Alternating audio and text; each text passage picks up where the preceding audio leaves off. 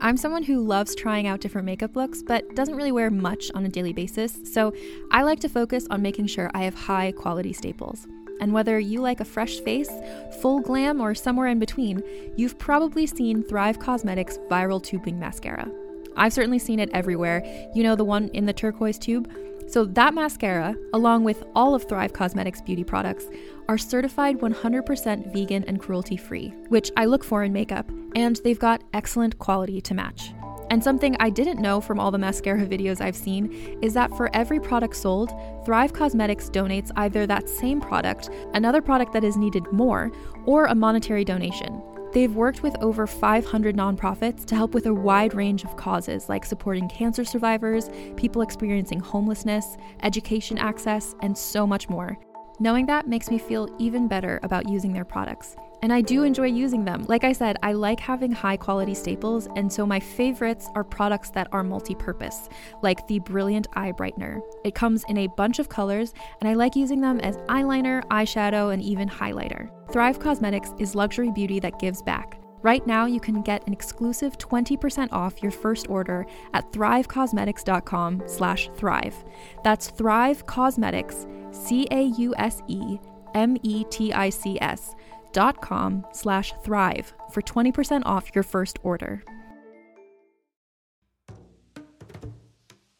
Calling all lovers of mystery and fans of a good story. If you haven't already heard me talk about June's Journey, you're in for a treat. It's time to don your detective hat in this free hidden object mobile game that delves into the captivating journey of June Parker, a self-proclaimed detective on a quest to unravel the mystery surrounding her sister's untimely death. In June's Journey, you get to play as June, deciphering clues and unveiling secret plots within thousands of beautifully illustrated scenes. And did I mention it's set in the glitzy 1920s? New chapters are added weekly, so you will never run out of new thrills to uncover, and you can also personalize and decorate your very own Orchid Island where the story takes place.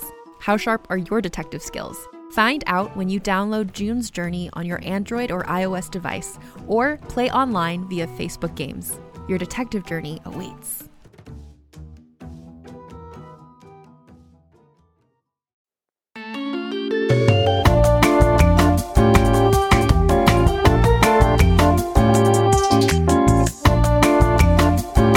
Trend. Hey guys, welcome back to Trend Lightly. I'm Brian Beckner. I'm joined here by Molly McAleer. Hey Molls, what's up? Dude, I feel like it's been a month.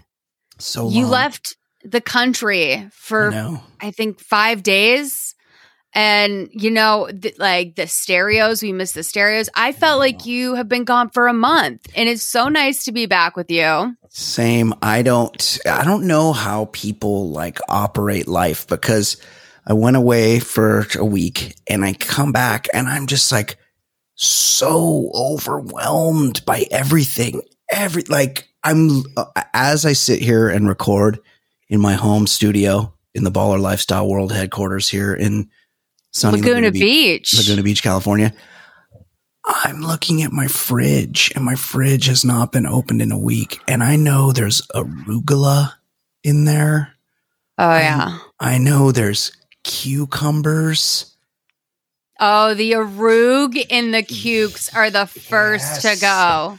There's tomatoes in there. There's you refrigerate your tomato. You are a bogan, dude. No. That's bogan status. You fucking refrigerate. I don't refrigerate. Hold on. Refrigerate tomatoes like a bogan, dude. I don't. A bogan would refrigerate a tomato too. I don't refrigerate the full size tomatoes. I refrigerate the little baby ones, the grape tomatoes. Why are you treating them differently? I don't know, because they come in a little package. You treat them the way that they're refrigerated at the store in produce. I thought about that. Yeah, get a life.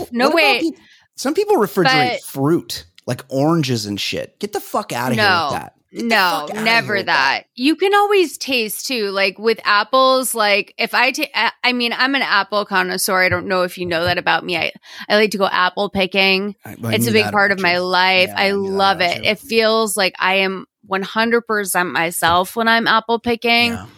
Like it doesn't need to be Like, I feel like if I apple picked every day, I would be 100% spiritually right with the universe, you know? Yeah, I don't know. I feel but when like they that refrigerate would be them, a hard job if you did it every day. It wouldn't No. be the thing you enjoy No. doing once a year. And let's be honest, not even that often. No. You do it every few years and you love it. If you had to do it every day, no, you leave it it'd be one of the worst behind. You jobs leave in it in the America. no, it's not the worst job in America. That is insane. Fruit picker No. is widely considered one of the most difficult jobs there is. And the lowest paying. Yes. Come on. No, I know. I think I would be successful at Apples. I would be. I don't doubt that.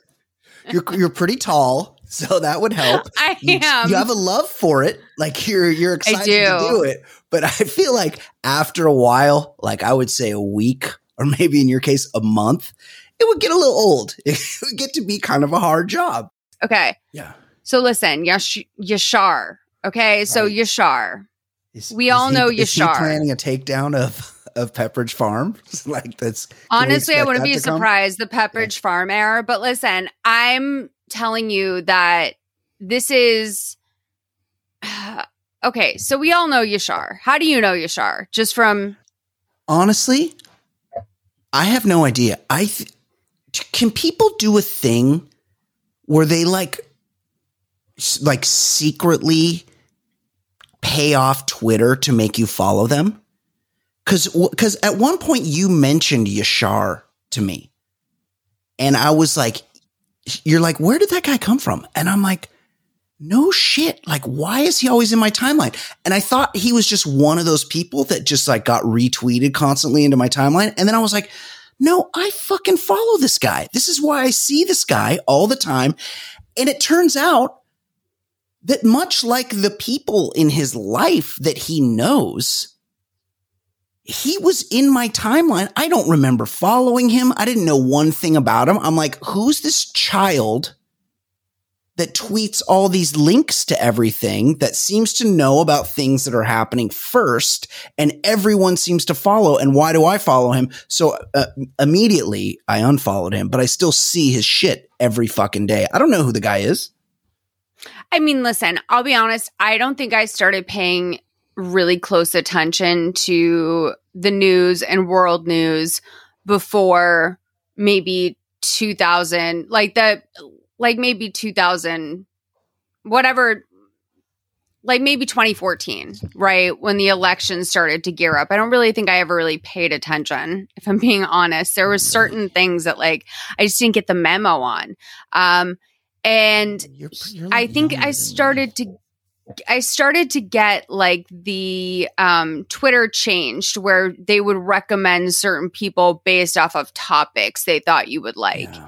And so news was always in one of that. But like I would say notoriously, like on like Snark Twitter or whatever, like the comedy accounts that are pushed to the top, right? Or the independent news person that's pushed to the top. I mean, Ben Shapiro was someone who really like benefited from that type of algorithm boost. Yeah. And I think it was a mixture of you having the check, you having the right people that followed you and that engaged with your posts. And for a lot of these people, sometimes it only takes like a couple influential early fans to blow their shit up.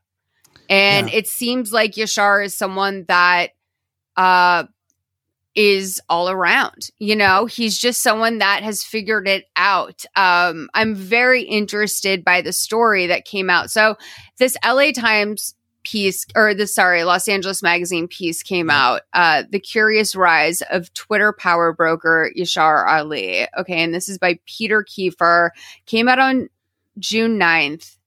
And it's a very interesting profile because it has like almost a celebrity profile angle to it, which is kind of cool that they gave him that treatment, I think. Yeah, this writer, kudos to this guy, because this Yashar guy is notoriously private. And we learn for good reason. There's a reason that he doesn't allow his picture to be taken. There's a reason he doesn't sit down for interviews. There's a reason he won't fucking FaceTime with reporters. There's reasons for all this because he's cultivated a brand, and the brand is bullshit for the most part. And he's trying to keep that facade up. And what's his name? Peter. I want to give him credit. Kiefer. He does a great job. And the way it's written is really brilliant because he's like, here's who this guy Yashar is. Like, he goes like through a few paragraphs. Here, I met with him. Here's his Twitter picture. Doesn't look anything like the real person. And something that's so chaotic though, dude, is that it starts out with him saying that he was crying about the death of an elephant that he loved when he came into the interview, which is so interesting because I would say some of the more like griftery or like falling up sort of people that I know go very like, it's this shallow but like over display of emotion so that right away you're like, oh my God. Right. It's a manipulation. It gave me Sean King vibes. I know he's a controversial guy, but it gave me that kind of vibe where the person. Wait, who's Sean? Sean Kane is a friend of mine who's a middle school teacher. Who's Sean Kane? Sean King. Sean King. Okay. Am I saying his name correctly? He's like an activist. Right. He's often accused of he'll be really. Yeah, Sean King. He'll be really involved in a topic and he'll be like raising money and it seems like he's really invested in the thing and he's really just trying to grift people out of the money for it. He's right. It's that's the vibe I got from Yashar here, where he's like, "Oh, my elephants!" And what a great lead! Journalistically, you want to get people's attention. And when you first meet the guy and the guy's fucking crying about his elephant, it really paints exactly the picture of the guy without passing a word of judgment about him. It's a really, really well-crafted lead. Because he knows that people are going to be able to find out all this stuff that's coming out. Yeah. So it's like, it's a good way to right off the bat paint like he's potentially misunderstood. Yeah. Yes. He's trying to, because every charge that's leveled against him in the story, he's got an answer for, as all grifters do. It's never quite what he's been accused of. And so everything he's doing is trying to curry favor from people so that he can paint the narrative in his own direction rather than the one he knows this is inevitably going to go. Right. Yeah. Yeah. So he they get into the fact that he has taken it upon himself to lead the canceling of many people, including Sharon Osbourne, the mayor of LA, Eric Garcetti, Allison Roman, Harvey Weinstein. It's hard because some of the people he takes down I dislike. Like, I don't like Eric Garcetti. So it's fun to me when a stuffed shirt like that gets destroyed and blown up as the big faker he is. Or Harvey Weinstein. He was the first one to break the Lauren Sivan story, which was arguably like one of the most visceral. He fucking came in a plant. It was one of the most visceral stories of the Weinstein story that really helped. I mean, the guy got convicted. So it's like, he has done some good things, but it's all, you got to wonder what his motives are. They note that he is an openly gay Iranian American convert to Catholicism who claims he attends mass 3 times a week. He sends out an average of 60 tweets a day, a manic jumble of jokes, new bites, and gossipy commentary about politics, media, aviation safety, the royal family, Scientology, gay heartthrobs, wildlife preservation, and bath linens. Yes. Yeah, he was the guy who started the infamous "How many towels should you own?" Are you fucking kidding me? Yeah, I know. Is that more I know you're like Harvey Weinstein, but also Linen Gate. Yeah, no, He was the guy who started like "How many of each towel should you own?" Twitter. That happened for it was certainly no like The Dress or Laurel and Yanny, but it definitely was for a few days on a certain side of Twitter a big deal. Was Towelgate also, was that also related, or were these two completely separate topics that I'm conflating? The do you wash your legs debate? That's a separate debate. Yeah, it is separate. But we all agree that we definitely do wash our legs. Yes. No, I do a whole like routine. Everybody does, right? Like it's who just fucking skips their legs? Because guys, and I'm not trying to take this in a gross direction here, but your feet are at the end of your legs. So you're just going to skip the legs and do the feet, or you're not going to wash the feet either? Because then you're disgusting. Like wash your body, wash all the parts. Absolutely. You got to get like behind your ears and like behind your knees as well, please, guys. Yes. That's so important. Totally. Don't just let the conditioner wash over your neck at the end of your shower. What is the right number of towels to own? I'll go first because I feel like you have more definitive, you're more involved. You would know this better than I would. I'll just say this. You want like a full set, right? Like one set of everything for everyone in the house, and then a backup set. Then a full, so 2 full sets of towels depending on how many people live in your house. Yeah, for sure. I mean, I think that that's a good standard. I think that's like a fair standard. Okay. Yeah. I have like 3 bath mats or like bath rugs sort of that I have. And then I have 2 bath sheets. I cut down on my linen a lot. I have 2 bath sheets. Recently. Yeah, well, like, no, actually, like 2 years ago, I gave away like a lot of my linen to my cleaning lady because I have poor person mentality. Same. Like, I'm afraid that if I don't have all the towels, like, what's going to happen when someday I don't have towels? It's crazy. I noticed that like a lot of my kitchen like hand towels are kind of jank, but I'm like, what? They're clean. You know, they just look like they've been washed a lot of times. Like, is that really something I need to invest in? I don't have a lot of guests. They're fine, right? I think that's fine. I mean, I think everyone has a different vibe. Like, I think for the most part, people are chill. Like, it's also weird to like judge other people. Like, I don't think I've ever actively judged anyone unless I know it's like a guy that's just like lazy and has like tattered hand cloths out. Yeah. It's probably like covered with his roommate's jizz. You know what I mean? Oh my God. Yes, I do. I go there. Like, I don't touch the group towel. Like, I'll dry my hands on my fucking dress first. Like, so so anyway, hold on. Then I have like, okay, go on. I have like 4 towels, and then I have like big towels, and then I have like 3 beach towels, and then I have 6 hand towels, and then I have probably like 10 face cloths, like microfiber face cloths, because makeup that you have to do. That's one and done. Like, you can't. I don't do that. Yeah, I actually have. Well, I won't say that. When you're using what aren't you gonna say?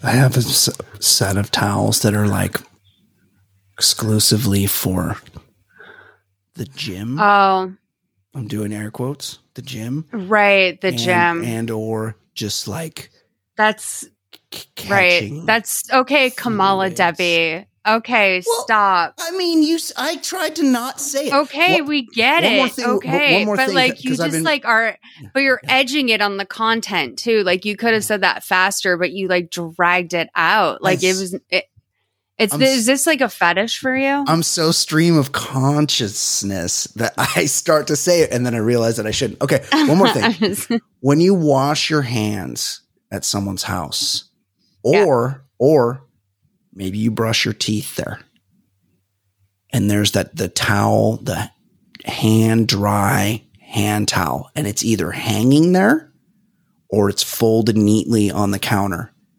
you definitely dry your hands with the section of the towel towards the back of it, right? So if it's hanging, you reach behind the front part and you dry your hands on that back part. Or if it's on the counter, you reach under and grab the bottom part and dry your hands with that, right? Yes. Okay. I'm just making sure. That's the impulse. But we're all doing that. So like when I brush my teeth at someone's house and then like I'm staying over to friends or something, I brush my teeth and I go to wipe my face with the back part of the towel. Well, everybody's done that. Or I mostly do it to stay away from my children's disgusting cooties.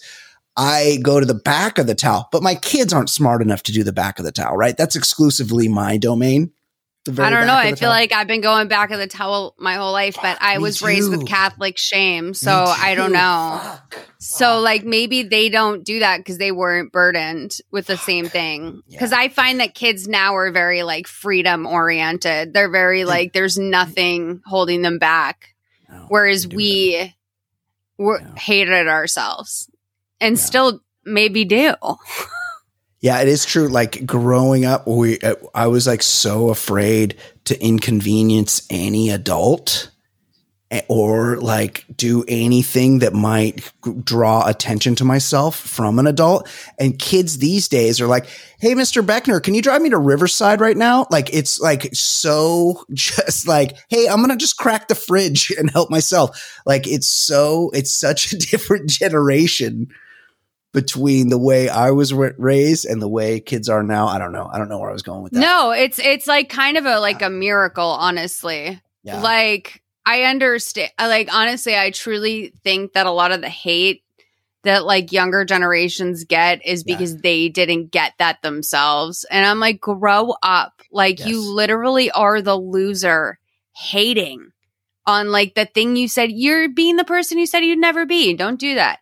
Okay. That's so true. Again, I want to recommend that you guys read this article because we're going to keep going through it, but it's linked in the description. And again, complete shout out to Peter Kiefer, who wrote this for Los Angeles Magazine. It's a great piece, but he goes on to say that like, you know, he is basically awarded all of these various things. He's on a time list of like at the very top of a list of influential journalists. He's a contributor to New York Magazine and HuffPo. It goes on to say that he handed, when the reporter asked him if he had any potential, like, you know, character witnesses, I don't know, people he could ask about, you know, just acquaintances. Yeah. He handed him a list of 40 bold-faced names, including actresses Busy Phillips, Mandy Moore, and Kristen Davis, along with Piers Morgan, Axios' Mike Allen, Politico's Sam Stein, talk show host Meghan McCain, and Abby Huntsman, and Irina Briganti, the much-feared head of communications at Fox News. Yeah, he had CNN's president, Jeff Zucker, number 6 on the list. I mean, basically, it goes on to say that all of these people know and love him, but don't know him. No, it's crazy because then the writer's like, oh, I'll call Jeff Zucker and ask him about Yashar. And he's like, oh, yeah, Yashar, great guy, close, confident. How'd you meet? No clue. And everyone has the same story. It's exactly how he got into your Twitter timeline, except in real life. Everyone's like, no idea how, great guy, no idea how I know him. Don't know who introduced us. Dude, Kiefer is a real one for this one. Like I'm looking at this on my laptop for the first time open versus reading it on my phone. Yeah. This screenshot that comes in after that paragraph is brutal. Like I've heard from friends, like I definitely have friends who have been like on the Yashar snark train for a while. I also I've never like kept up with him. I sort of like it's to the extent that I asked you when I was like, who is this guy? Yes. Like I've thought about that and I've seen some snark, but also people snark on a lot of people that I'm just like, are they even worthy of this? Like, who gives a shit, right? Yes. And I have a hot take on this whole story that I'll save for closer to the middle of the end. But like the number one thing with our boy Yashar is that he's been called out for is he does not look at all No. like his profile pic. I can see how the profile pic is possible. He's wearing a hoodie. Yeah. You know, like he's got, I can see how that profile pic was possible. I will say that the Yashar I'm looking at in this MSNBC screen grab, he has really nice eyebrows. Really nice eyebrows. Well-shaped eyebrows. Yeah. But I would say, you know, definitively, you know, different. Okay. I'll go more. I'll go deeper here. First of all, this picture, this is a screenshot from TV. It almost looks like this was provided by Yashar because the face is filtered. What I will say is it was probably cleaned up by You are so crazy. Right. You're so true, dude. Yes. I'm blind as fuck. Hold on. I'm blowing. Yeah. This is, So what's going on here is they couldn't run an untouched picture because it would look like they were coming after him for his appearance. They actually had to kind of like soften the way they whitened he looked. His eyes. Yes. They gave him the soap opera beauty filter, like the little Vaseline moment. Yes, the Sybil Shepherd Vaseline lens. Absolutely. Yes. This is embarrassing. Here's a couple more details about this. So if anybody that follows Yashar, he looks like he's 17, and Peter Kiefer alludes to this. It looks like his graduation era, a high school era photo. He looks very young. Yashar is a guy, and look, I'm just trying to describe this accurately. Yashar's a guy with a lot of face. So in his profile pic, he smartly is wearing a hoodie and then like two hoodies. It's like double hoodie and a hat. So the hoodie like catches all that extra face that's hanging around the sides. And then it's heavily filtered. So it's like fixed to make him look younger. So if you saw the real him in a untouched photo, it would be too jarring of a difference. It would look like you were trying to humiliate him. And so they couldn't do that in this picture. But here's a detail. And the writer never really hangs too much on it. But here's what he does say. He goes, he takes him as word. Yashar goes, oh, that picture was taken just at the beginning of the pandemic or something. And when he shows up for the meeting, Malls, to in a subtle way to cement that is a recent picture of him, he wears the same San Francisco 49ers hat. Right. Subtle. He's like, hey, here's how you know that picture was taken of me recently. Still got the same hat. Here's a beautiful little piece from here. During our chat, he texts with a former high-level Obama aide, then deftly deconstructs the online bullying scandal that has enveloped his BFF, Chrissy Teigen, number 30 on his list. Yes. He loves suspense, gossip, and high-stakes intrigue, but the combination of the pandemic and the sudden death of Luggard, that's the elephant, has taken a toll. He's emotional. On several occasions when discussing his relationship with his family, he breaks down in tears. This is an insane behavior to show up. I mean, like, it just is. If this is the mindset that you were in when you were about to do a Los Angeles Magazine profile, unless you knew something crazy was about to come out about you, which is hinted at later on because this reporter says that they were contacted by a PI who was investigating Yashar for another claim. And notice what he does in that meeting. He basically does his Twitter feed for the writer, right? He's like, hey, just real quick text with somebody from the Obama administration. Hey, how about my close friend, Chrissy Teigen? Oh my God, the elephants. I'm crying. He's basically doing his curated version of himself in person. So he's like, look at me. I'm authentic because I read in person exactly the same way as I read online. I'm the same guy. Look at me. meanwhile, like, he's hoping the reporter is way too dumb to see that. I mean, like, is there anything more off-putting than someone telling you who they were just texting? No, like, it's disgusting. It's disgusting.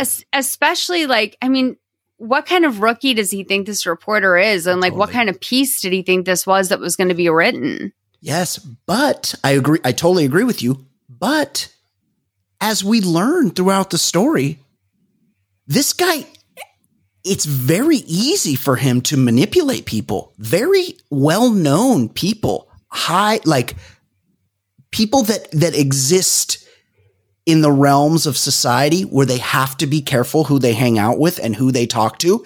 He's able to fucking move into their houses, right, within a brief period of knowing them. Like the grift is strong with this one. He's good so at this. Here's what I'll say about this. Okay, this is my hot take. Yeah. I actually think grifters on this level, especially because he is like he is a gay POC. Like, I'm like, kind of like, go for it, dude. Yep. Like, the grift at that level, it's a little bit like Anna Delvey to me, where it's like, that's not that big of a crime. Like, the bling ring moved more than you did. Totally. But I think for some reason these characters, I don't know, there's too much of a fascination on them. However, not my Kathy Griffin. Yeah. Not my Kathy Griffin. But he's like a good grifter. He caught her at a low moment and he was able to offer her something. And this is what he does to all of these people. He comes in and he's like, here's what I'm giving you. Access. The guy was like somehow got himself staffed with the Hillary Clinton campaign and then flipped that into being the chief of staff for Gavin Newsom. Dude, well, I knew everything I needed to know when it says he went from being a production assistant to going to politics. Because I'm like, well, those are two very different journeys. Like, he must have felt like that wasn't going to move fast enough for him. So the fast track was politics because It's so easy to be who you need to be in that crowd. But he used the names. He was able to befriend enough people as a PA to use those names to get himself in with the Clintons.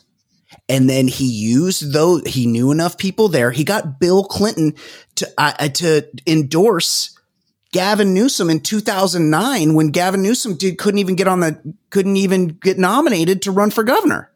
Right. He's able to know just enough and insinuate himself with just the right people that he can always parlay it into the next bigger thing. So when he befriends this, one of the Gettys, I mean, he's not stupid. When he befriends one of the Gettys, it's like he's giving something to her. And then all of a sudden, before she knows it, she's like, wait, this guy owes me $200,000. No, he's doing like Nigerian email scam IRL. Where he's like, oh, just give me your priceless art and I'll flip it for you for a fee. Like, this is exactly the type of person that some people need, but most people do not need. Like, most people, like, it seems almost like I don't think he's like capable of this, but it's almost like if someone was a brilliant, like, heroin addict. Yes, like sure. The way that he just is like, let me like get you to flip this priceless art. Like, and I'll just take it's very interesting. Yes. But okay. So this is the next part that's like, okay. Like long-term weirdo. Yeah. So he winds up working, with, him. So it's okay. He was at Newsom's deputy chief of staff. Yeah. Okay. Yeah. Former colleagues from that era remember him as moody and sometimes impulsive presence who zealously guarded his privileged perch within the city hall hierarchy. Yep. He left a bad taste in a lot of people's mouths, one source said. He wielded total control over Newsom's social media channels and was reluctant to share any of the passwords. Dramas seemed to follow him around. 4 of Ali's former co-workers from that time remember him bringing a gun to the offices of SCN Strategies, a powerful political consulting firm, setting off minor panic. Ali claims that he just brought along an ammunition magazine, not a gun, to display while he was working on a gun safety ballot initiative. Yeah. This is what grifters do, right? 4 people, not 1 or 2, 4 people all say he definitely brought a gun to work one time. And he's like, oh no, they got it wrong. It wasn't a gun. It was just a magazine. It was just an ammo holder for a gun that displayed I had a gun to have. Yes. For a month. Yes. Yes. And he does the smart thing. And this is what they tell you when you intern places. Make yourself indispensable. So why would he give up any Twitter passwords for Gavin Newsom when he's the only one that can control that? Why would he share that when that's the one thing that makes him important in that organization? He's not going to give you that. He's not stupid. He knows he's going to ride this thing as far as it'll go. And then he's going to jump on the next thing. Right. So then our girl, Kathy Griffin, takes the photo, which by the way, Tyler Shields, the photographer, never gets shit for that. But like, he was just as much a part of that as Kathy and was the one who posted it. Yep. But yeah, Kathy Griffin was getting canceled and she was desperate and she slid into his DMs because he had spoken about her kindly on the app before. Yep. And, you know, she enjoyed him. She was following him. She bought into it. And by this time, he's a big name on Twitter. Like she needs help. And here's this guy that maybe has like 500,000 followers at that time, or, 200,000 followers, whatever it is. He's somebody that a lot of people know, and she needs help. She needs to fix her image. Right. And here he is. She famously also turned to like Shane Dawson at the time, who I don't know if it's possible to permanently cancel anyone, but like she did a whole series with him. And I think it was because she couldn't tour. Like she knew that online, possibilities were really all that were there for her. Yes. And so she was like, how do I get in with the internet people? So it turns out that they have this weird connection of attending the same high school in Chicago. And basically the two of them got really close. He went to visit her. It was sort of like why don't you just stay here sort of thing. He said he had to be in LA for like a week, didn't really have a place to stay. She says, just stay here. Turns out that he lives there for 9 months. He insists that he was there for less than 6 months. Of course, he's got a different story than she does. And his is much more favorable to him. And this is every single interaction that anybody has with this guy. Because like, what's wrong with saying that it was 9 months? Sure. Like at that point, just to like say 9 months. I mean, that's the easiest thing to like not lie about. Yeah, totally. Like what difference does it make? I mean, 6 months is a pretty fucking long time to stay over at somebody's who you just met. And you only have I hear that you got close, but really you just at most have a business relationship. You're driving her car. You're living in her house.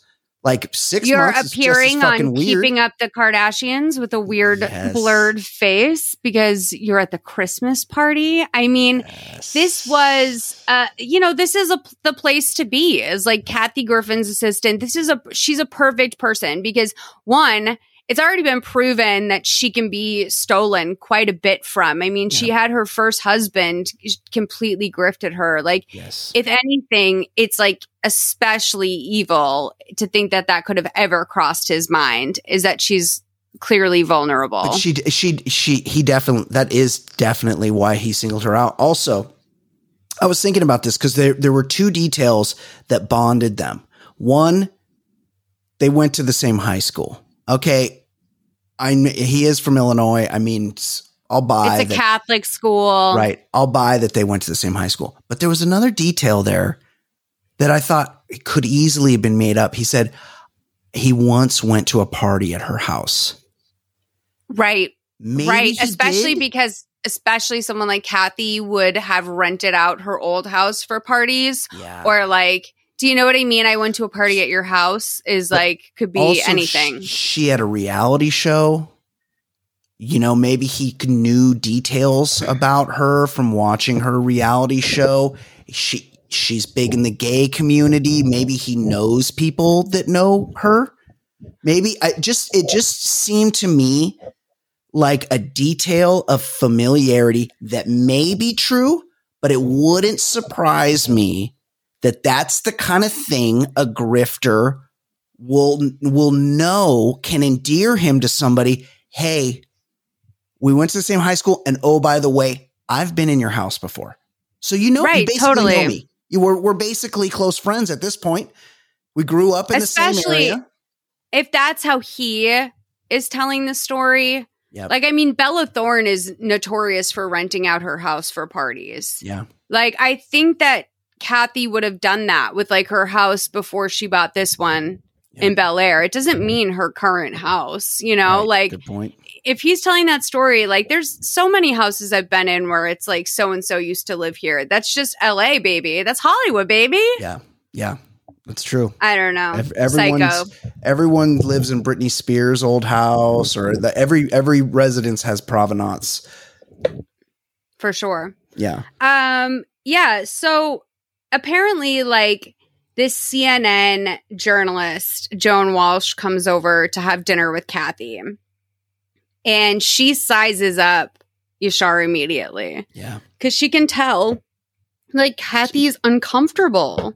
Like, she's having she's a a little pro. bit of like she's like, just, you know, the way that you do when someone's overstayed their welcome. Yep. And she says to her, Kathy, you've got yourself a grifter. You have to get him out of here. Mm-hmm. So, couple months later, she had 2 part-time male assistants, which I saw someone on Twitter hilariously refer to as like Kathy picked up 2 gays and like Fiesta Cantina. Because like, you know, that's actually probably true.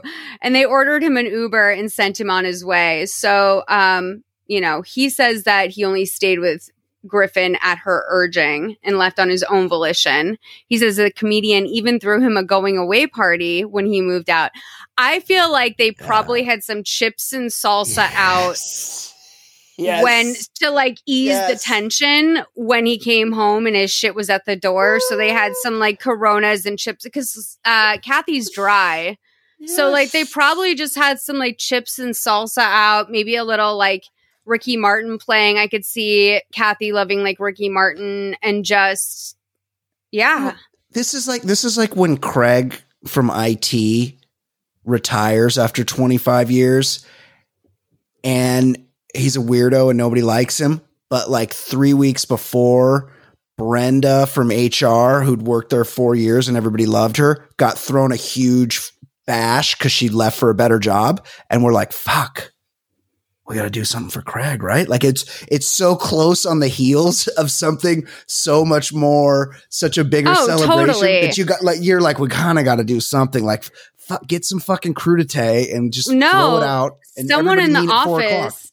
Yes. No, someone in the office is keto and they've got like a package of various Italian meats for their lunch. And that's just getting put out with like a bottle of wine that the VP was given at a dinner. Yes. There's like a sparkling Moscato from something else. Yeah. That's exactly what happened. Like I'm picturing the chips and salsa right now. Right. No, he's making it sound like they got like a mariachi band and like there was, you know, the vendor we've spoken about before, 100 Tacos was hired. Like, no. Yes. Chips and salsa. So apparently he says that he signed NDAs with Getty, Griffin, and Buell that limit his ability to respond, which is fair. I mean, that's, He says in an email later on, wanting to fix things and wanting to fix too much was one of my dysfunctional behaviors. It's something I've talked about in therapy at length and something that I've worked past, but it still makes me sad when I think about it. Do you want to read this last paragraph? Oh, wait, no, it's not even the last paragraph at all. Are we talking talented? We're talking talented Mr. Ripley? No, I'm way past that, dude. Oh. So, because I thought that was a good metaphor. Like, there's a little talented Mr. Ripley in him, and there is, like, he is a climber, but he's really fucking good at it. Like, this guy could have succeeded without the grift, but it's like you were saying, like the Hollywood thing wasn't quick enough for him. He needed to come up fast. And the way to do that was bullshitting people. If he had hung on the straight and narrow, he would have been successful, but just not as quickly. So here's another thing where I don't want to assume the worst, but it doesn't look great. Yeah. Later on, it goes on to say that he started to do charity work online. He was raising money for the elephant conservation. Yep. He mounted drives for the rehabilitation of Black churches. He'd worked in partnerships with 2 nonprofits, Robin Hood in New York City and Tipping Point in San Francisco. I'm reading directly from the article. That will be linked in the description. To raise more than $1 million for COVID victims. To do this, he used the donation site GoFundMe, which has built-in transparency tools. So eyebrows were raised last March when Ali announced his latest COVID relief crowdfunding effort, which involved simply retweeting requests for funds from needy Twitter followers or offering to collect money himself to parcel it out. If you want to give to the folks who lost their job and are relying with their @Cash App or @Venmo, but don't want the hassle of figuring out who to give money to, you can send me the money and I will distribute 100% of it in a transparent fashion. I remember seeing this and I remember thinking, because he's like, I'm going to pick someone today to give $100 to, or something along those lines. And then he's like, let's see if we can get this going. And right. But really he was offering to be the conduit, because look, if he's this big name, if the money doesn't get to the person that he said it's going to go to, they don't have much cachet. Nobody knows who they are. They could yell about it, but unless the right person sees it, it's going to die off very quickly. And meanwhile, he does $5 20,000 times. That's $100,000. I mean, also, like, who's to say that the people who he's sending money to aren't in on some sort of deal with him? Yes. So kickback. Here's the thing. Like, I did an Operation Santa thing a few years back where I came in, I got refunded some money from a bad situation, and it happened around Christmas time. And so I spent about $2,000 of my own money, but then I also collected $5,000 from anyone who was available to donate on Instagram or Twitter. And I screen capped every single request. I screen capped myself buying it on Amazon, and I screen capped. I don't know if I screen capped my Venmo or not, because I actually think one, it's all public. Yes. But 2, I think it's I don't know. The transparency of Venmo, I think, is super trashy. I can't imagine I pay my cleaning lady on Venmo. Me too. And I can't imagine someone seeing me pay Martha. It just feels like that's not for people to see. That's private. Yes. All my transactions are private. Yeah, you could go private. I'm public. I don't use Venmo very much, but it is kind of weird to see someone else pay my cleaning lady and be like, "Oh fuck, I know that person. We have the same cleaning lady. I never knew that." Or I see I pay my rent on Venmo. Oh, that's intense. I pay my rent on Venmo, and then I see other people paying her rent, and I'm like, "How many fucking apartments does this chick own?" Right. She's crazy. Yeah. It's a lot. It's, you can glean a lot of information about a person from their. I'm turning my AC on. So if anything changes audio wise on my side, just know that I'm wearing dry clean only pajamas right now, and I'm trying not to sweat in them. You know what I'm saying? Yeah, no, I get it. It's very hot here in Southern California. It's supposed to get hot. It's supposed to be hot all week. Little Californians here for you guys. It's about to get real hot. There is no AC in the Baller Lifestyle World headquarters. So if you're wanting to come through and do some raping, I will be asleep with all the windows and doors open tonight. What the fuck? What? What the fuck? We're gonna gloss past that because I can't say everything that I think is wrong.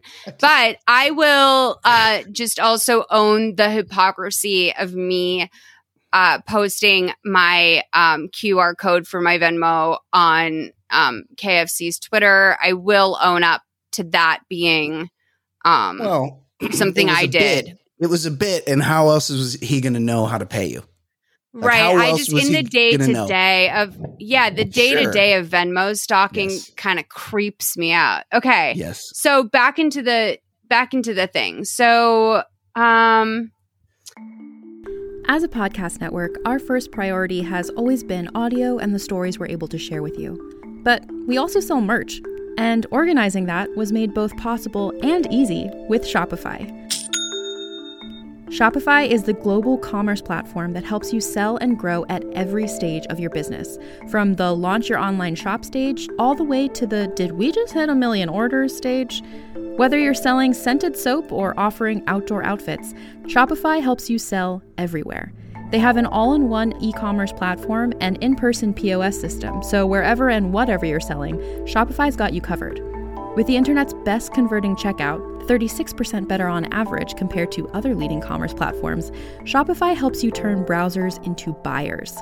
Shopify has allowed us to share something tangible with the podcast community we've built here, selling our beanies, sweatshirts, and mugs to fans of our shows without taking up too much time from all the other work we do to bring you even more great content.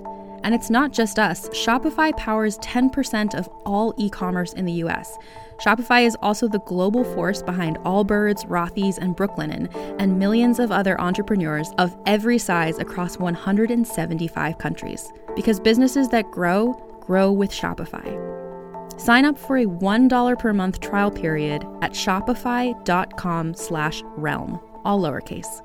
Go to shopify.com/REALM now to grow your business, no matter what stage you're in. Shopify.com/realm.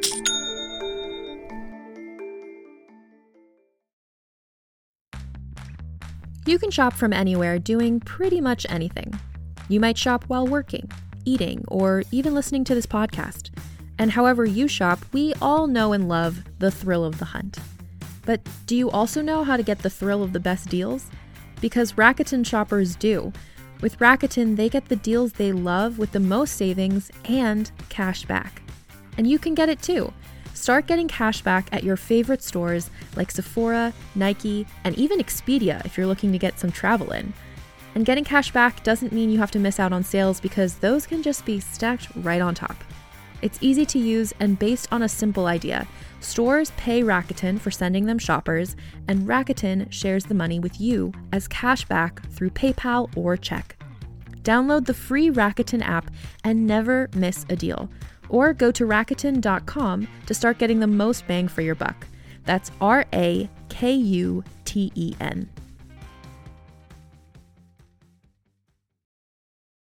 Here's a quick question for you.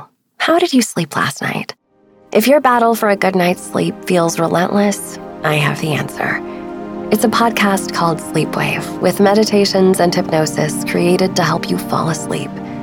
My relaxation techniques will help you feel calm and ready for sleep with soft music that will help you fall asleep in minutes. Most listeners never hear the end of an episode. So search Sleepwave on your favorite podcast app and find out why over 1 million people have fallen asleep to my voice. Yes. So experts in philanthropy said that's a huge red flag when people solicit charitable donations via Venmo or the Cash App. And the FBI has a warning actually on its website urging people against wiring money via Venmo and the Cash App, calling it a favorite scammer tactic. Unfortunately, it is just a really easy way to transfer money for, altruistic purposes as well. So you can't just assume that somebody's up to no good, but it's definitely a scammy way, an easy way for scammers to operate as well. So, the writer goes on to say that when he meets up with him for the first time, he's a little paranoid. Like, not just about the COVID thing, but because there's like a lot of people who are interested in him right now. Yeah. The Church of Scientology. He had, put Jared Kushner on blast. I mean, this guy is nervous. And I think it's fair to call into question, like, at what point are you like just a professional, like whistleblower for things that may or may not be true? Yep. And when are you a journalist? Because like the way that, he cites his sources, which is a huge problem, is that it's sort of like a trust me, bro vibe. He expects people to just sort of say like, yeah, I confirmed it with 30 people who are all anonymous and it's true.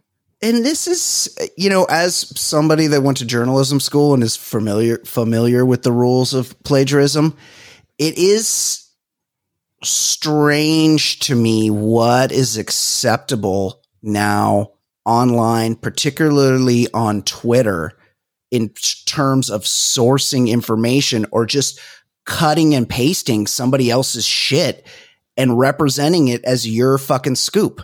Like that's you would think it would be a problem, right? But like you would think it. But no, the journalists are horny for it. They're like, please, Yashar, please claim my story as your own. Make it seem like yours, because he is considered to be like, they say basically what used to be like a retweet from like a major celebrity or whatever. Like that's a Yashar moment. Like you can't buy a Yashar moment. You know who and I'm not, I don't want to digress too much here, but I just want to go on record.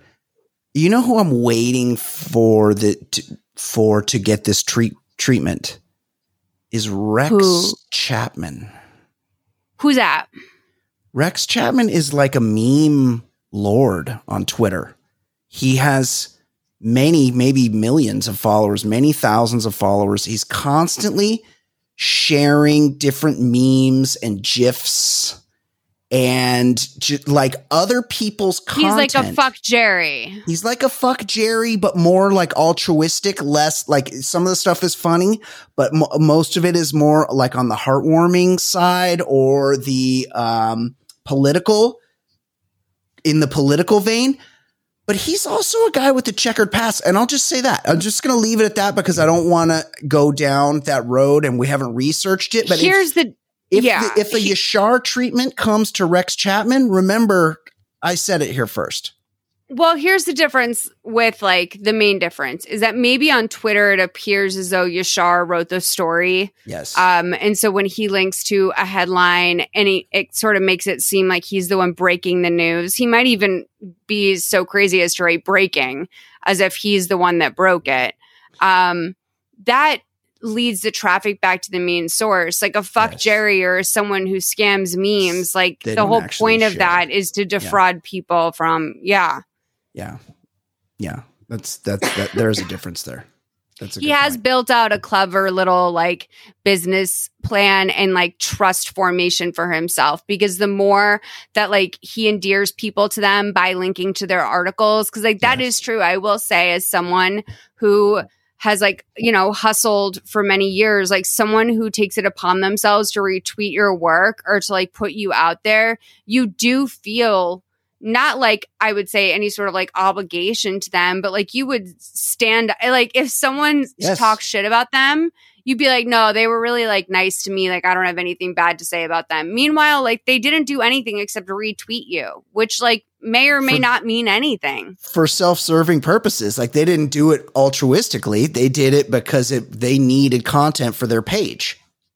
Unless it gets to the point where he has relationships with people who, there's some sort of, symbiotic relationship there. Yes. Yeah. Now he might be paid to work, like paid or like somehow otherwise benefits from driving certain news to the top. Yes. Yeah, totally. Here's another thing, and see if this struck you as just a weird detail. He's afraid to leave the house. He's fully vaxxed, but he's only been out of the house like twice since the pandemic, according to him. He's just in his house working. So he goes to meet this reporter, And where does he meet him?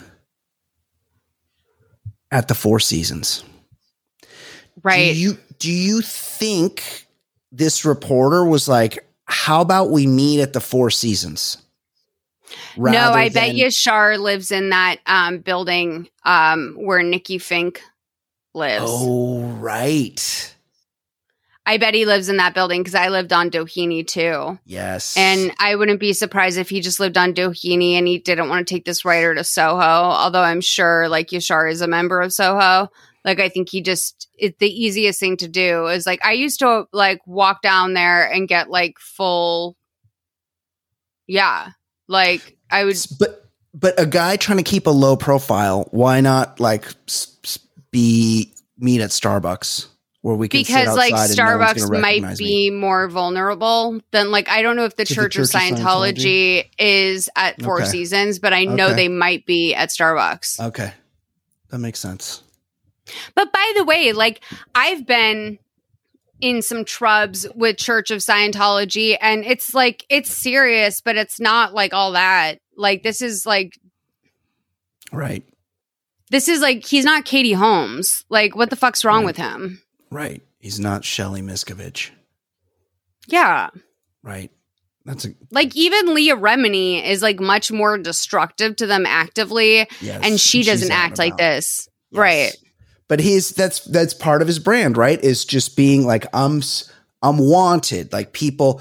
And that probably sets him up to manipulate the reporter into be questioning when he gets a call from a private investigator. And when that private investigator identifies himself, he's got in the back of his mind, well, this Yashar guy told me, people are looking for him.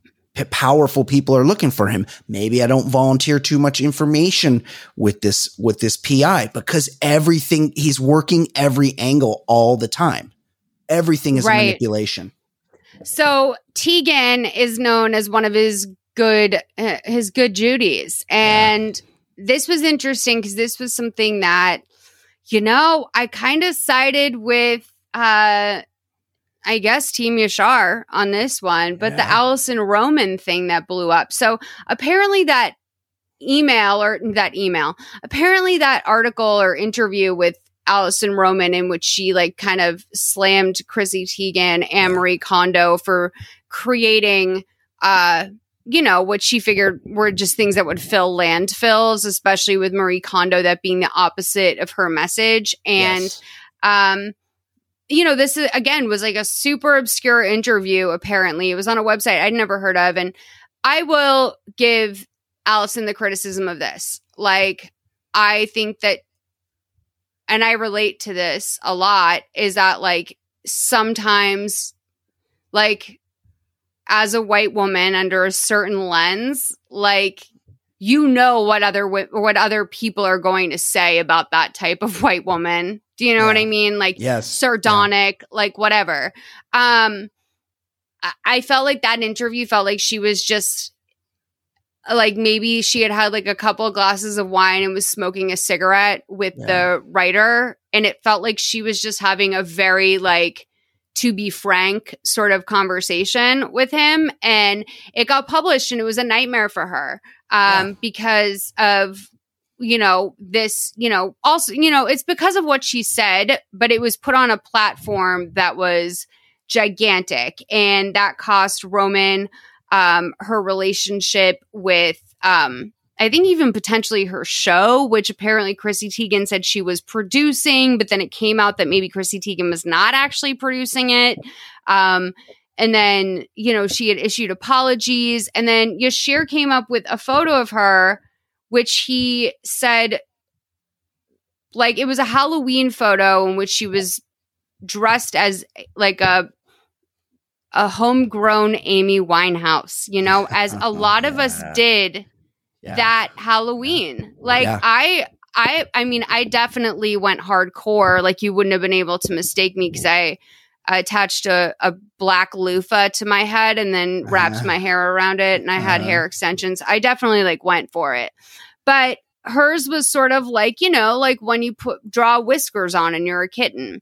But he went around saying that she was appropriating chola culture, which I think also could be a criticism that one might apply to Amy Winehouse more than, but I would never. Time. Look, well, I would never say anything bad about Amy Winehouse.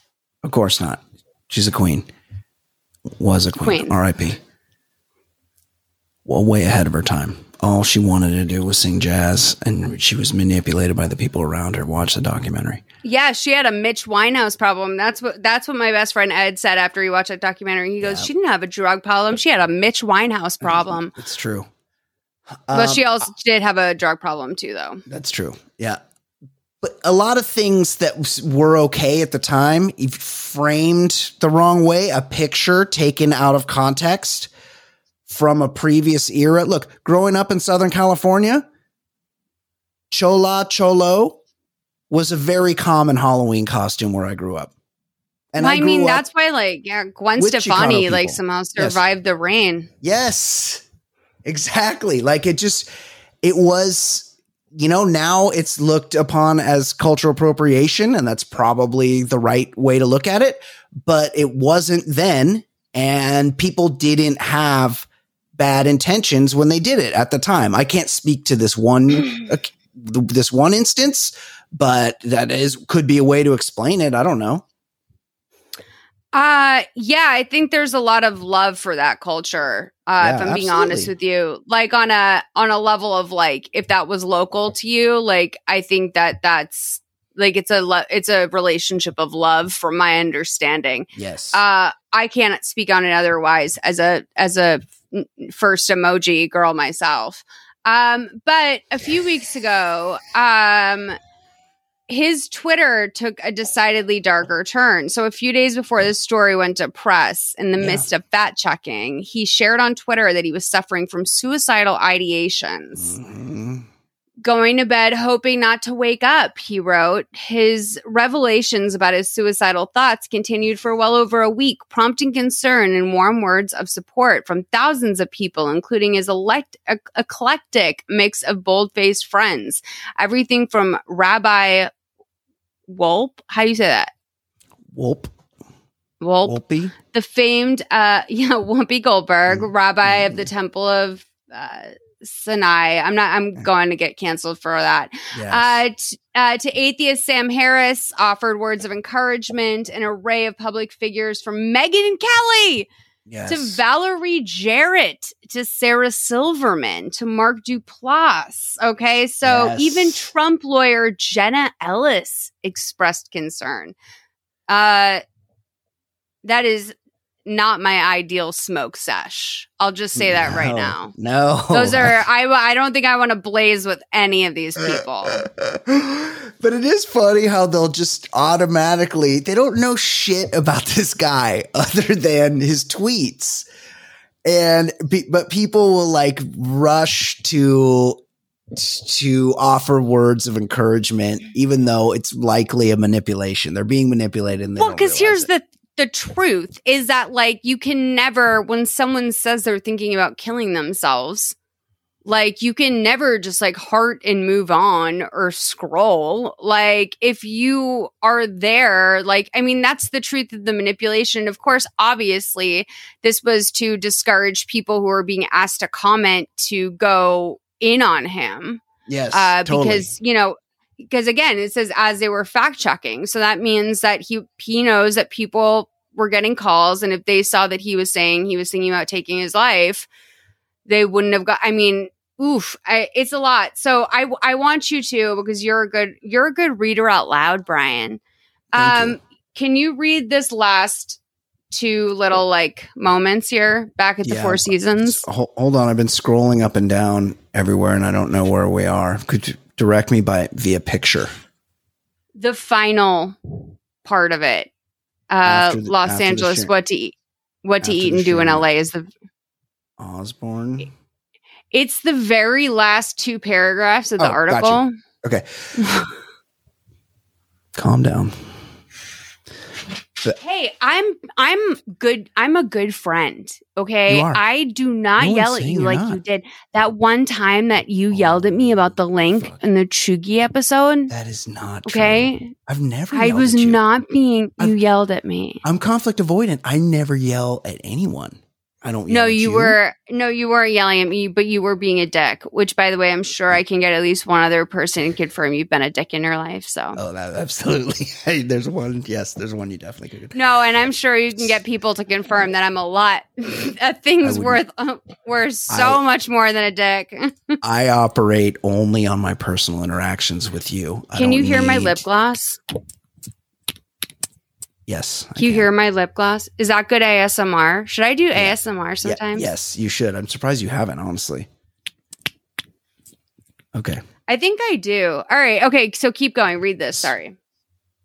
Back at the Four Seasons, as I turn off my recorder and get up to leave, Ali is in an upbeat mood, eager to share. I later discovered he had been secretly recording me as well. He tells me he'd be happy to sit and chat for several more hours, but it's getting late. I affix my mask and we exchange pleasantries, bump fists, and make plans to talk again. It's now dusk, and the snarled traffic on Doheny is an unwelcome sign that the world, after a truly horrific year, is finally getting back to normal. As I exit the driveway, I steal a glance over my shoulder and notice that Ali is still seated at our table, alone, avidly scrolling through his phone. Really bookends it, right?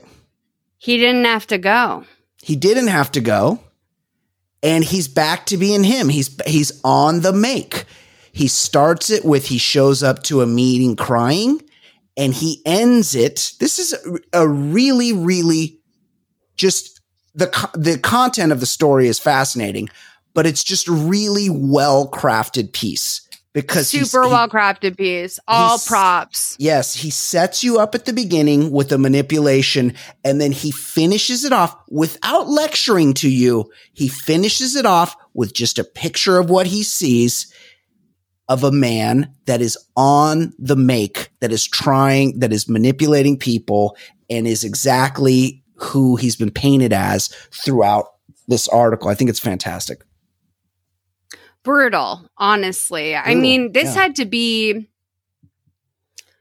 This is perfect because it wasn't too mean. He just told the facts, and they spoke for themselves. Absolutely. Yeah. It's just, there's no editorializing. He uses other people's quotes. He draws you a picture. He uses his own words, and it's up to you to make a decision. But he also was making himself invincible by just endlessly attaching himself. I mean, the fact that he was, as he said, like deftly explaining his friend Chrissy Teigen's bullying scandal. It's like, what are you explaining about it? And this like brings us to our next topic. Chrissy Teigen, friend of Yashar, who probably had her strategy built by him. This feels very Yashar. So she comes back with a second apology. Like that just came out today, Monday. Like a pre-apology apology.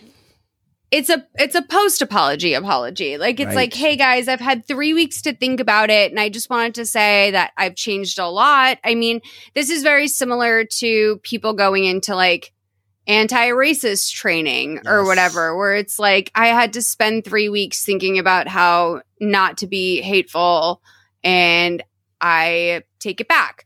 But here's the thing. So I think that Chrissy's point here is honestly, it's very relatable at its core. And a lot of people might not like that I'm saying that, but I think it's true.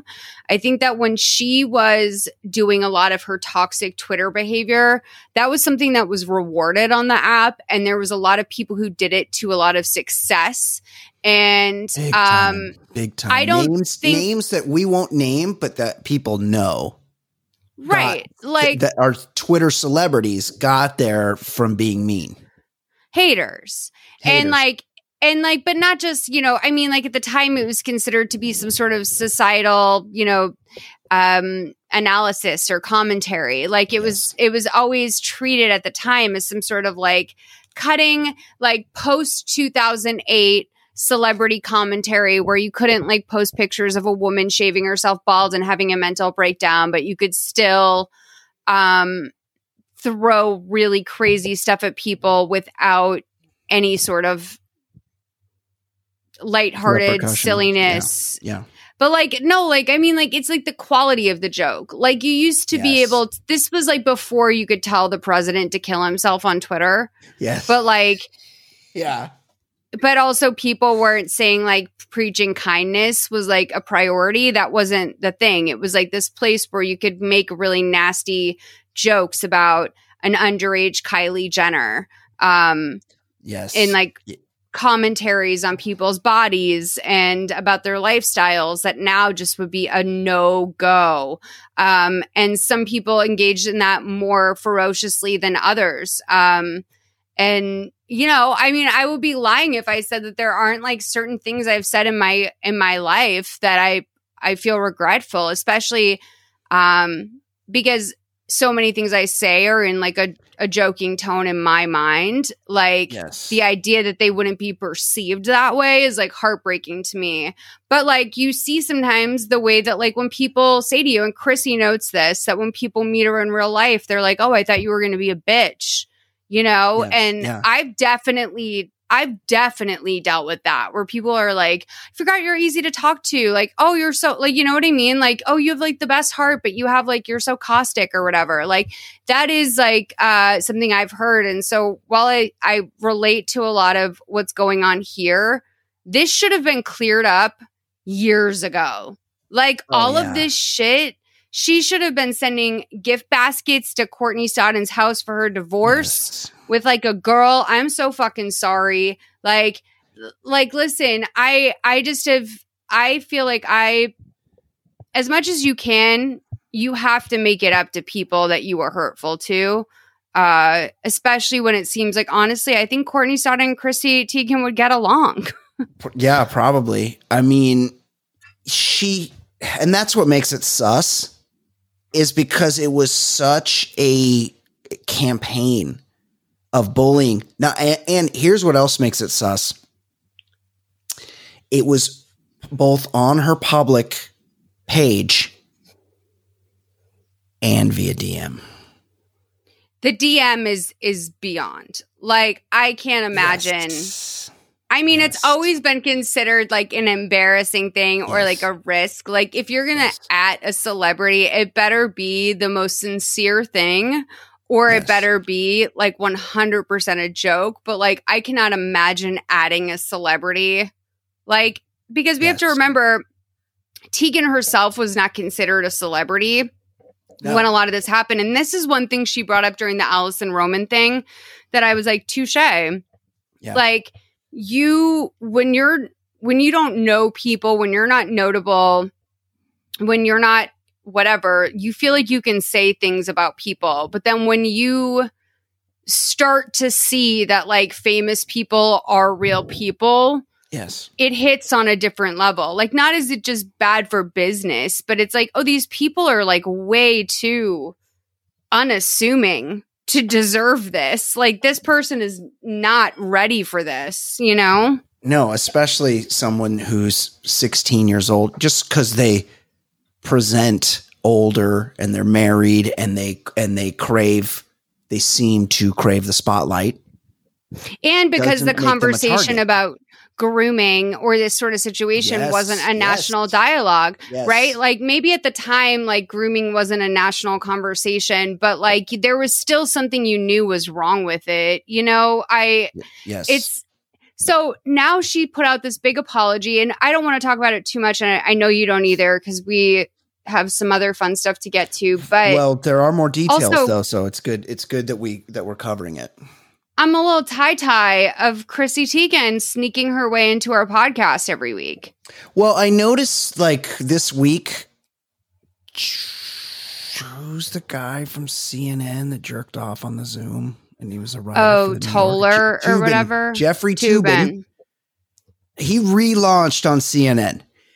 And hey, like, maybe he's accidentally was jerking off. He's an older guy. He doesn't realize his camera's on. I don't know why people need to jerk off at work, but whatever. I guess he gets a second chance, although there were some allegations that he was also a little grabby around the office with the staff. But whatever, he gets a relaunch. But what he did was he left and now he comes back. This is the path you have to take. If you want to come back, you got to go away for a little while. You got to let people forget and be less mad at you. And so if you keep apologizing every week and you never go away, you're doing yourself a disservice because people can't forget what a fucking bitch you were in those tweets. Right. I know. And I think that this might have been like a pre-test to see if people were already over it because like these, you know, especially let's call Chrissy what she is. Like she has built a lot of businesses off of being an influencer, but she is an influencer. And she can change a company's business like just by saying like, hey, I like this burrito joint in Los Angeles. Or, you know, she can change a family's life by doing that. And I think she is very much tied to this online relationship. And there are onlines, you know, there's people who have this sort of currency who are able to rebound slightly quicker than this, but she keeps getting hit. So just while we were recording, I saw this article come up. Michael Costello, who was a designer who I believe worked with her, posted a series of stories on his Instagram. In his caption says, "You do not have to say anything mean or hurtful about them in the comments. I'm trying every day to love myself and forget this happens. This is step one." So he writes, I didn't want to do this, but I didn't want to do this, but I cannot be happy until I speak my mind and I need to heal. And in order for me to do that, I must reveal what I've been going through. I wanted to kill myself and I'm still traumatized, depressed, and have thoughts of suicide. So do you want to go on and read this? Because I feel like I have to put my glasses back on and I won't be able to do that. 38 opened up about his pain in a lengthy statement. Oh. Hold on. I'll send you. I put it in the doc, but I'll send you the link to his Instagram. From his gram?